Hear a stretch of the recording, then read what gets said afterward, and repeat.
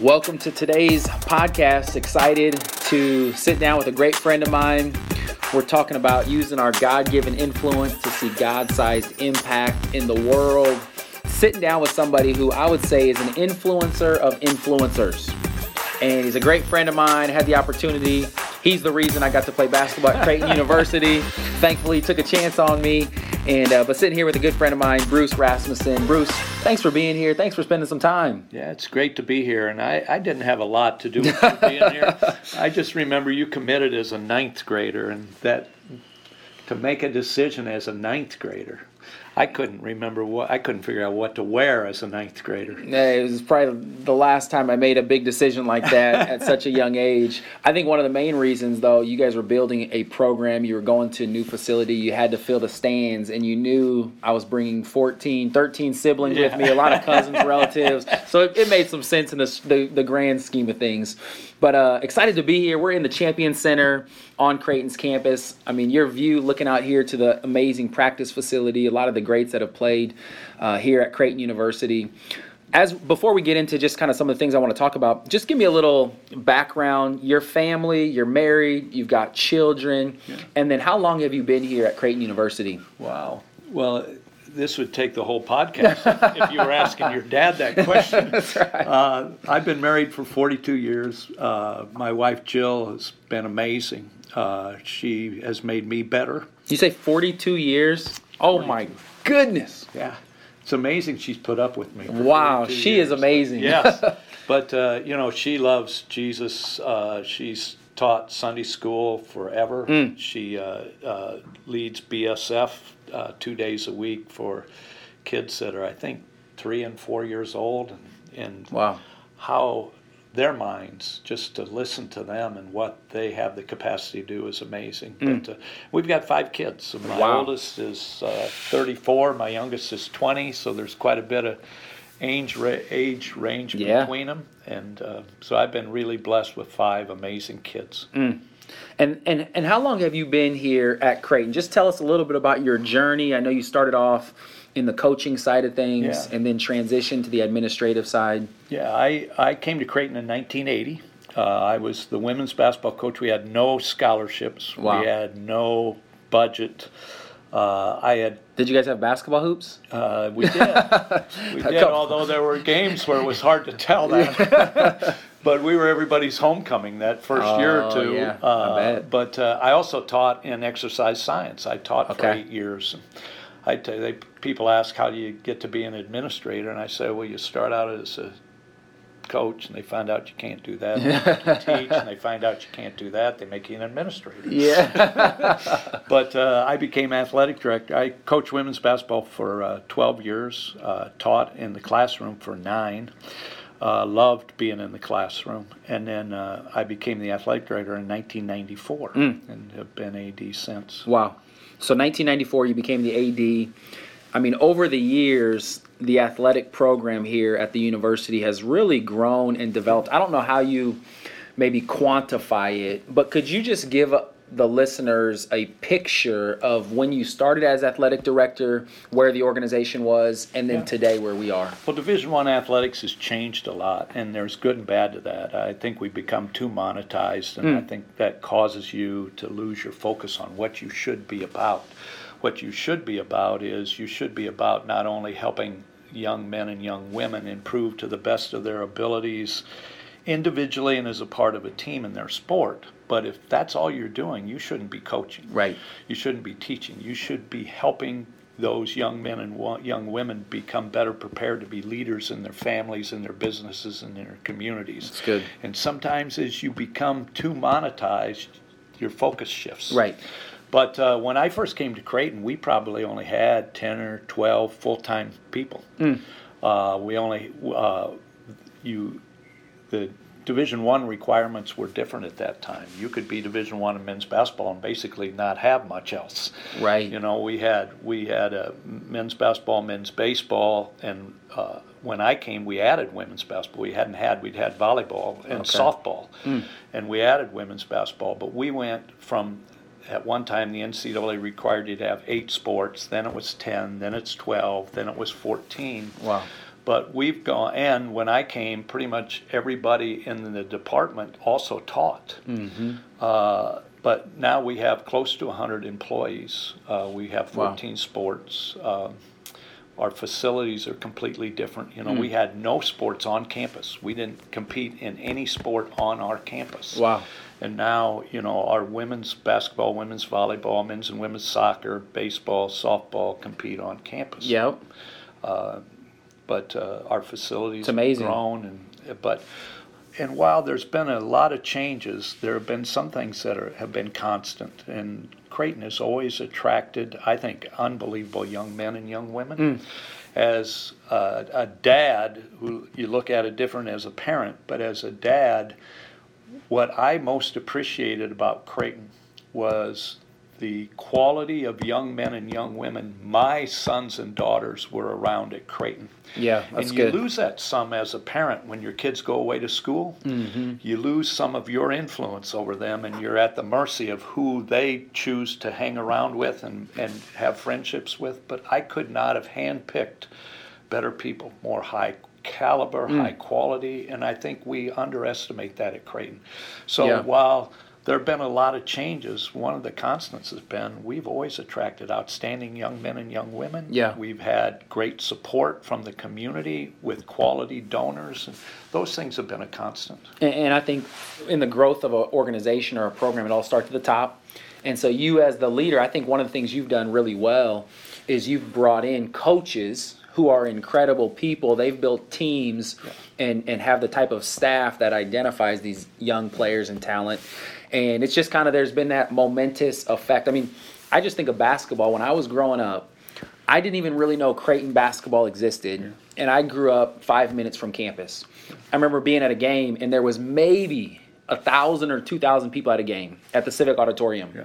When I went to Creighton in 2009, we went from the Civic to, at that time, what was it called at that time? Probably the Quest Center. Quest Center. It's changed names several times. But, I mean, you went from a couple thousand to around probably 9,000, 10,000 to when I got there, we were averaging 15,000. I think the 4 years I was there, primarily because of me, they dipped in performance or attendance a little bit. But literally in the last, 5-10 years, Creighton's in the top 5 to 10 in national attendance in basketball. That's phenomenal. Yeah, and we're an outlier. We're an anomaly, really, when you look at we make it easier for people to stay at home and watch sporting events. Yeah. Okay, you got HDTV, you're 5 steps from your refrigerator, 6 steps from your bathroom. You don't have to park. Right. You get interviews with the coaches, you get replays, you get all of this stuff. So there's got to be there has to be compelling reasons for people to come. Yep. And I think a lot of the reason, obviously, being successful helps. If you don't win, you're probably going to lose fans. But I don't think that's been the driving factor as much as it has been. You can tell by the way our players play that they love the game. They love each other. They're willing to play a role for the betterment of the team. They execute the fundamentals of the game. They go hard. They understand that by improving the condition of one, you improve the condition of all. I think that resonates. Yeah. And especially in an age where we have so much divisiveness. You know, if you don't have the same politics, don't want to associate with. If you don't have the same ethnicity, if you don't have the same religion, you don't have the same economic background.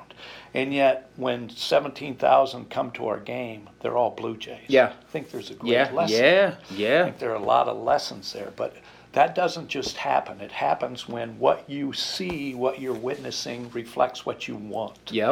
And so we hope we can continue that. You talk about it, what you see is a reflection of what you want. And even earlier, before we started, we were talking about this idea of vision. And there's some things that we can't see and won't see until we look back. Did you have a vision for the athletic department and the way the basketball program has continued to grow and develop? Would you say that you're seeing what you've seen for years and it just had to get to the place where now you're actually experiencing it? Or is it kind of one of those things that you just kind of keep taking steps and then over the course of years, man, you arrive in a place like this? Well, it's a little bit of both.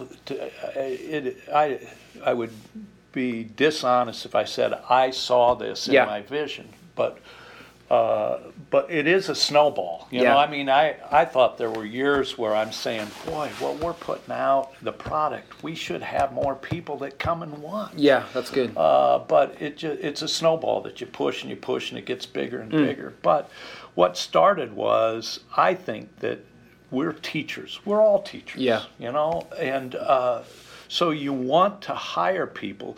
The best way to develop a culture is not to bring people in that are talented and then have them adopt your culture. It's to bring people in who have some talent, but predominantly they have the culture that you want. Yeah. And, you know, when we look at a Dana Altman, and you can look back and say, boy, there are things that happened that are not just coincidental. Right, right. In how we got Dana Altman to come. But Dana Altman was a great teacher of the game. Yep. He emphasized all those things that you want to see. Kids play hard. They play for each other. You can tell they love each other, the game. But he also had an ability to identify high character kids. When you look at the backbone of our teams at that time, those kids were the backbone of the team was high character kids. Yep. That's good. And with Dana, he treated all the players the same. You know, whether you were the star player that was playing 35 minutes a game or whether you were a walk-on that was there just for the love of the game, they were treated the same. So I think that a lot of it had to do with identifying the right people with the right vision. And, you know, when you think about the hiring process, a lot of times we hire for skill when we fire for attitude. Right. You think about players who overachieved and players who underachieved.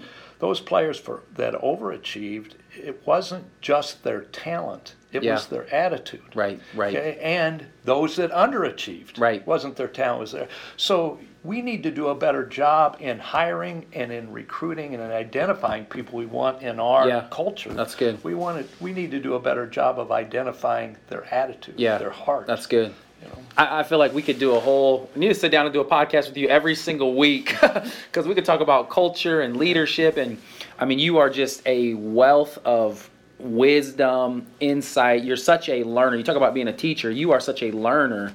And that's one of the things I appreciate about you.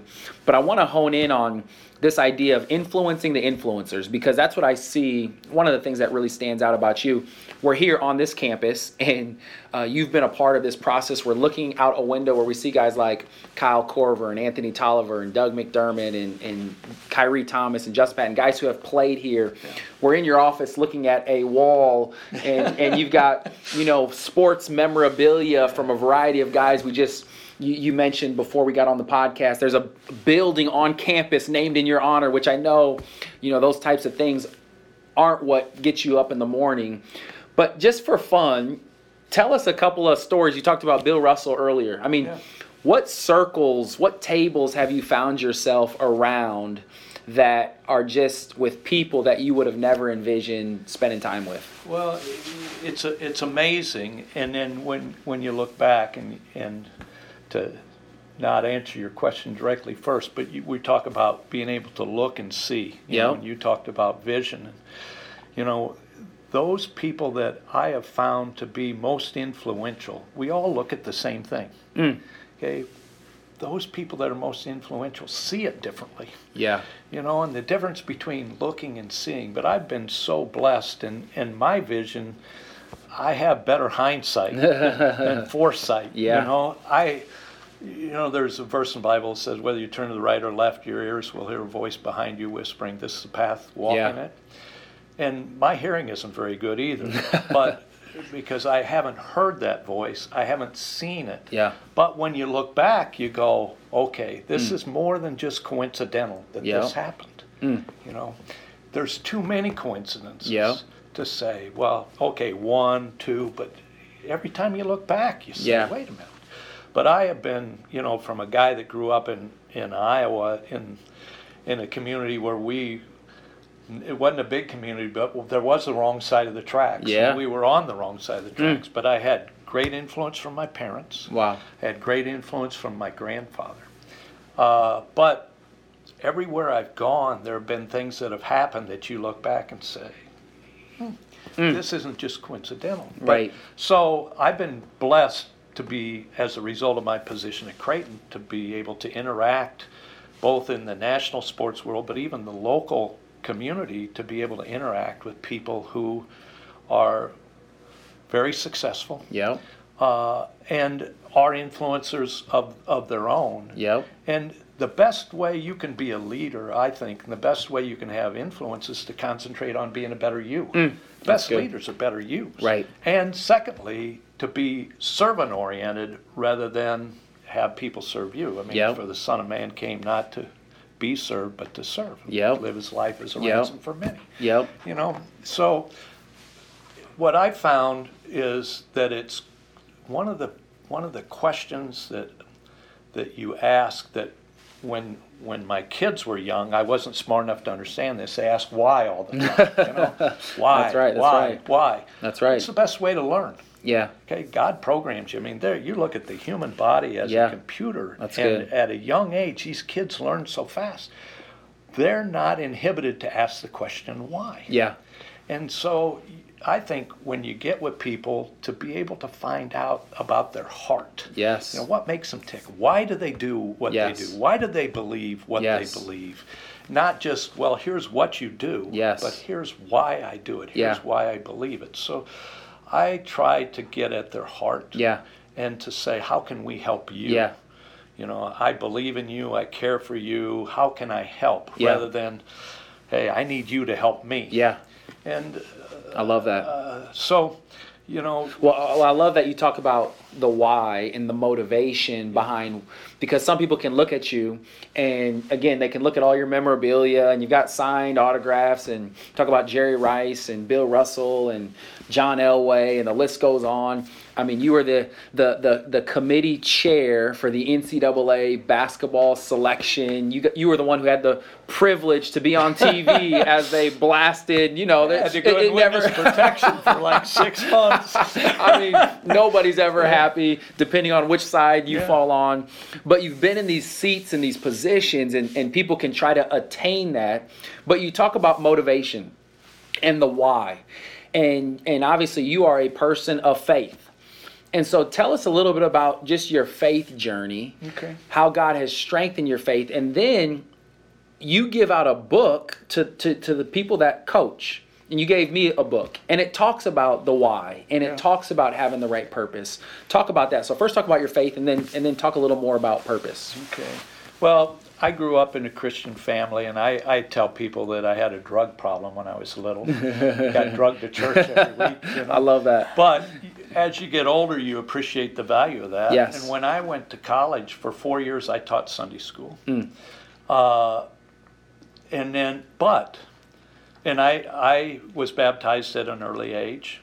But my faith at that time was more mind than it was heart and soul. You know, That's good. Love the Lord with all your heart, with all your mind, with all your soul. I was more of a mind. You know, I could get to the mental part of it, the reason for it, the rationale behind it. But I really became a heart person. I know exactly the time. It was in my first year of coaching, 1971. I mean, I don't even know if your mom and dad were born in 1970 when I was in Murray, Iowa. I've heard of that time frame before. Yeah. But I was in Murray, Iowa, and little community. Why did I end up there? You know, you don't know at the time. Right. But the Vietnam War was going on. My draft number was fairly low. Wherever I interviewed for a job, they asked me about my draft status, and it was like, get out of here, because I was going to go. Wow. Murray, Iowa, I don't think had even heard of the war or heard of the draft. But I taught every math class in Murray from high school, junior high. I was the assistant football coach, junior high football coach, assistant boys basketball, junior varsity boys basketball, junior high boys basketball, boys and girls track. Yep. But the sport I wanted to coach was basketball. My first experience as a head coach, we had junior high boys. We had to put the 7th and 8th grade teams together because we didn't have enough kids. Yeah. And we went and played at Creston, which was a big town. I think you've probably heard this story, but it's a town of 10 or 12,000, so it was big. And I knew we had a week to get ready, and I knew we weren't going to be very good, but I didn't really know compared to others. And so we played. Creston was a big school. The game was remarkably close until the opening tip. We got beat 32-2. Yeah. I got kicked out of the game. Wow. And I was mad at the ref. I was mad at my players. I was mad at myself. I was mad at the world. Yep. Okay? And how can I show people what I can do as a coach when I got these kids that got no talent? And, you know, I'm in this school. We're playing against these big schools.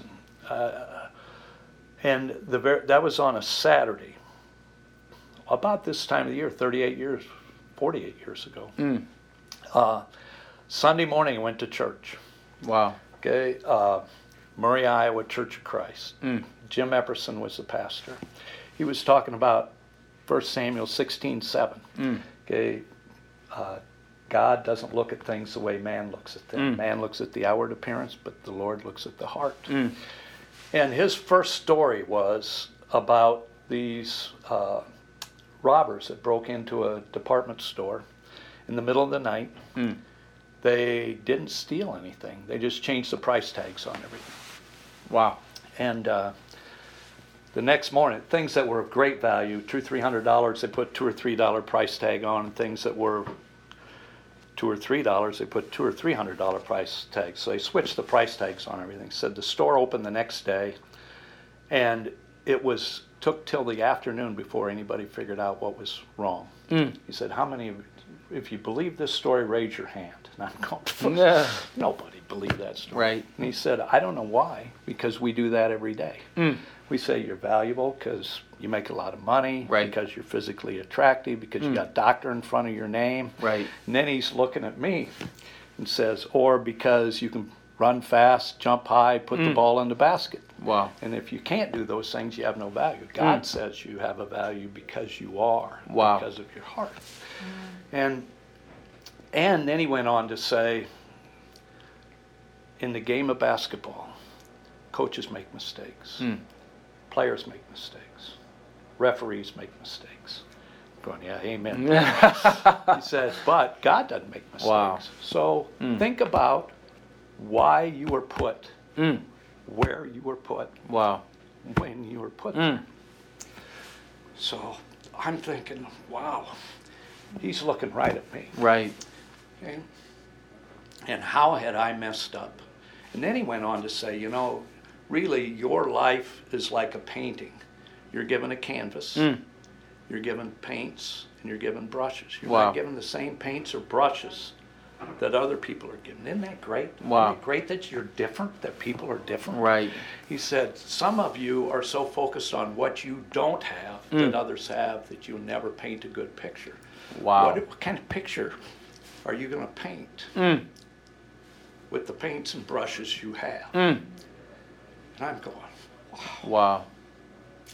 So that really was when I changed from a mind Christian wow, to a heart Christian. Wow. Wow. So anyway, that's huge. I went out that afternoon and met with each of my kids and asked them why. Why are you out? Wow. What do you want from me? You know what I found out? They didn't care how much I knew till they knew how much I cared. That's right. That's right. And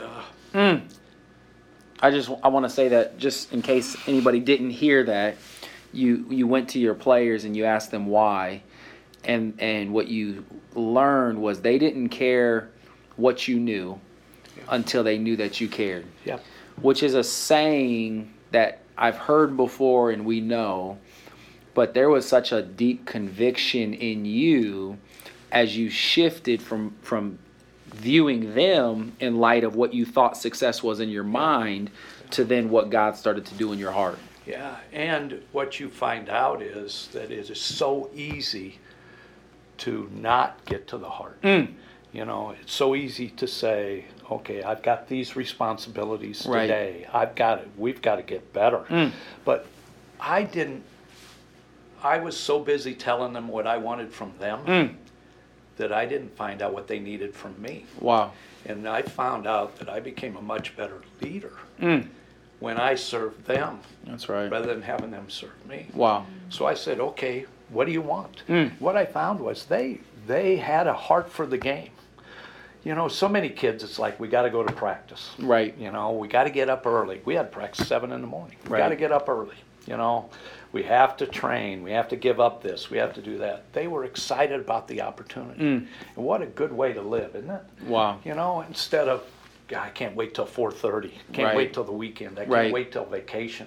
They were excited to come to practice. It wasn't like we had to practice. We get to practice. Right. And it was a great lesson for me. But what I found was that these kids had a great heart for it. It Right. was just they didn't have the background. So, you know, there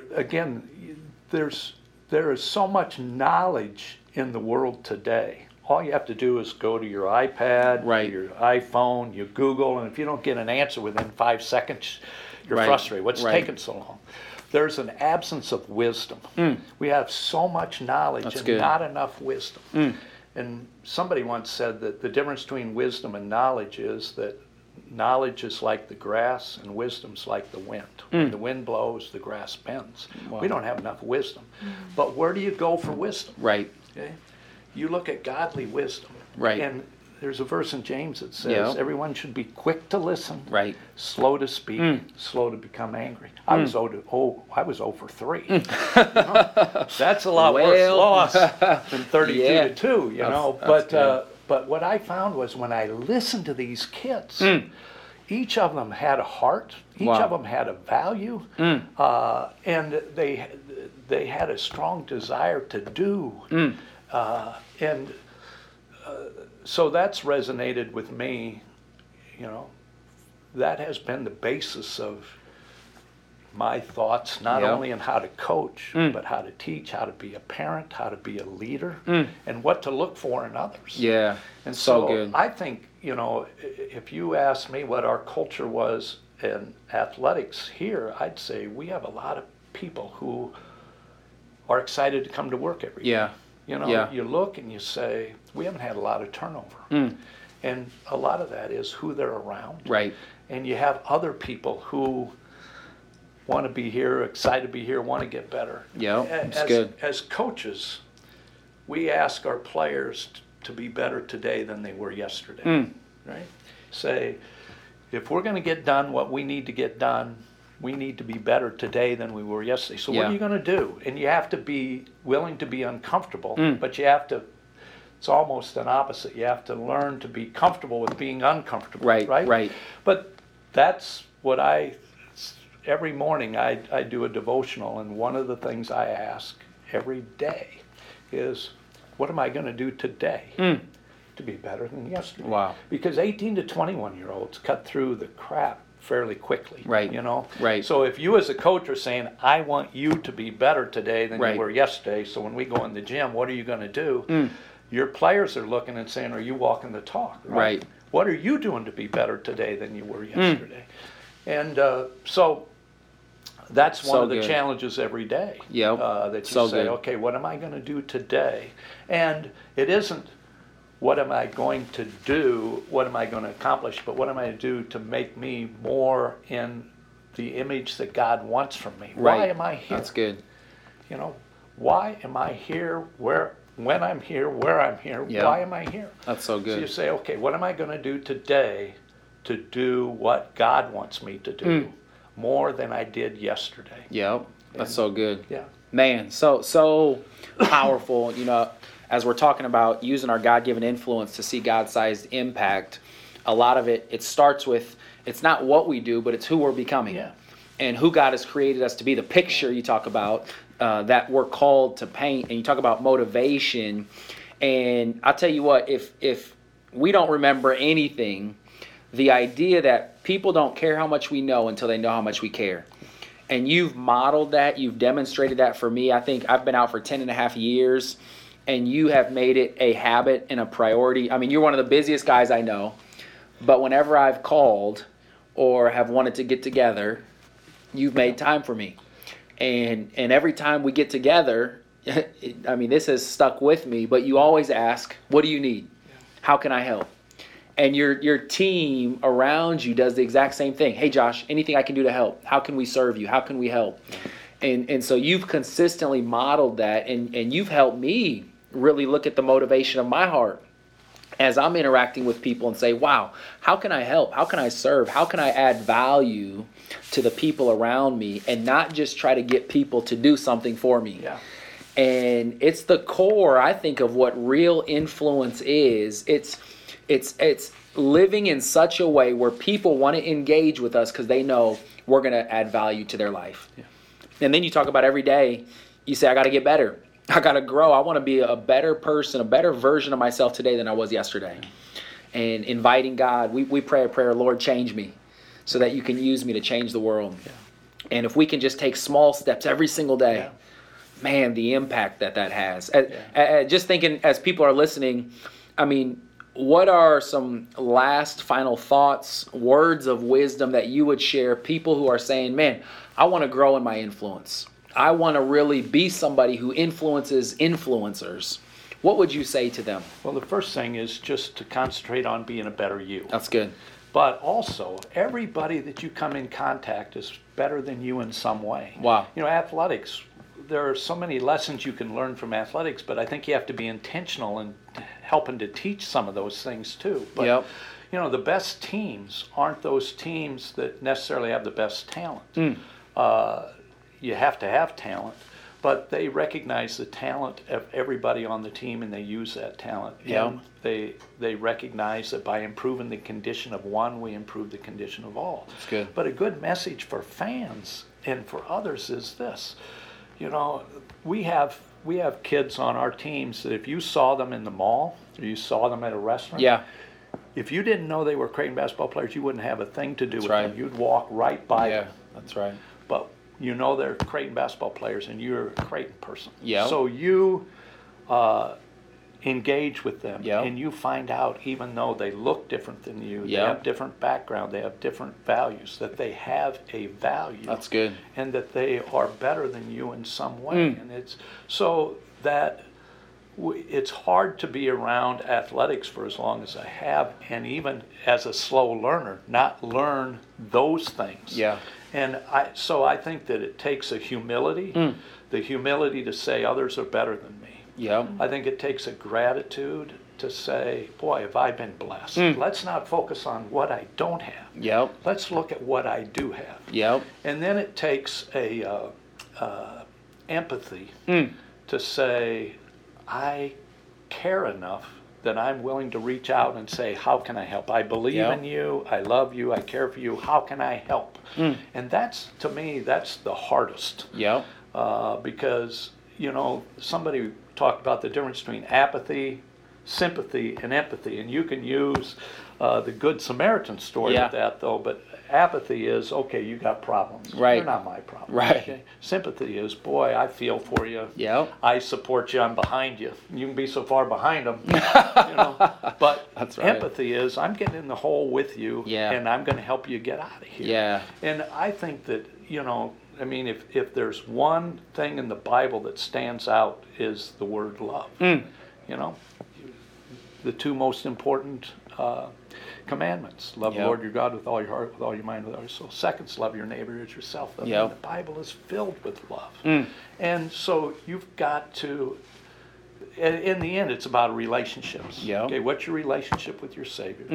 And what's your relationship with others? Yep. It's vertical, it's horizontal. Yep. So what are your relationships? So I would just tell people to look at everybody as It's good. being better than you Yep. and find out what their heart is. Yep. Don't just say, there's this body, but Right. what is their heart? That's and good. when you sit down, I don't care who you sit down with. When you sit down with somebody and you take the time to find out more about their heart, you find out they have a value. Yep. They have a value. It may be different than yours, Yep. but they have a value. And there's a reason God put them there at that time. That's so good. And so I just think that has to be a habit.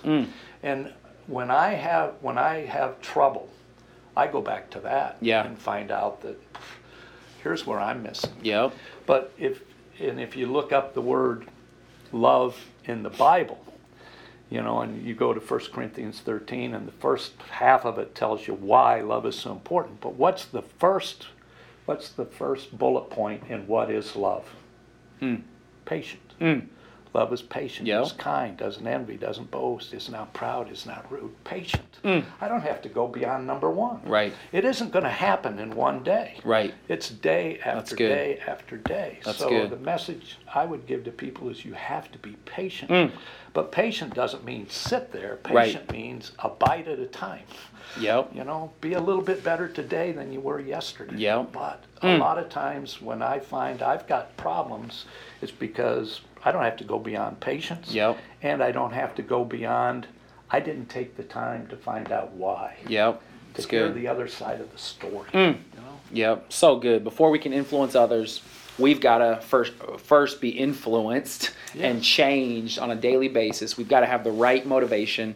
And I hear you saying too, if we're going to have influence in the lives of others, we've got to take interest in them, regardless Absolutely. of where they are. Yep. James chapter 2, I believe, it Yeah. talks about this idea of treating people differently based on the value they can bring. Exactly. And one of the best ways we can influence anybody, it's a habit. It's not just something we can do. And so start wherever you are. Take interest in the people around you. Get to know them. Don't walk by people all because they're different than you.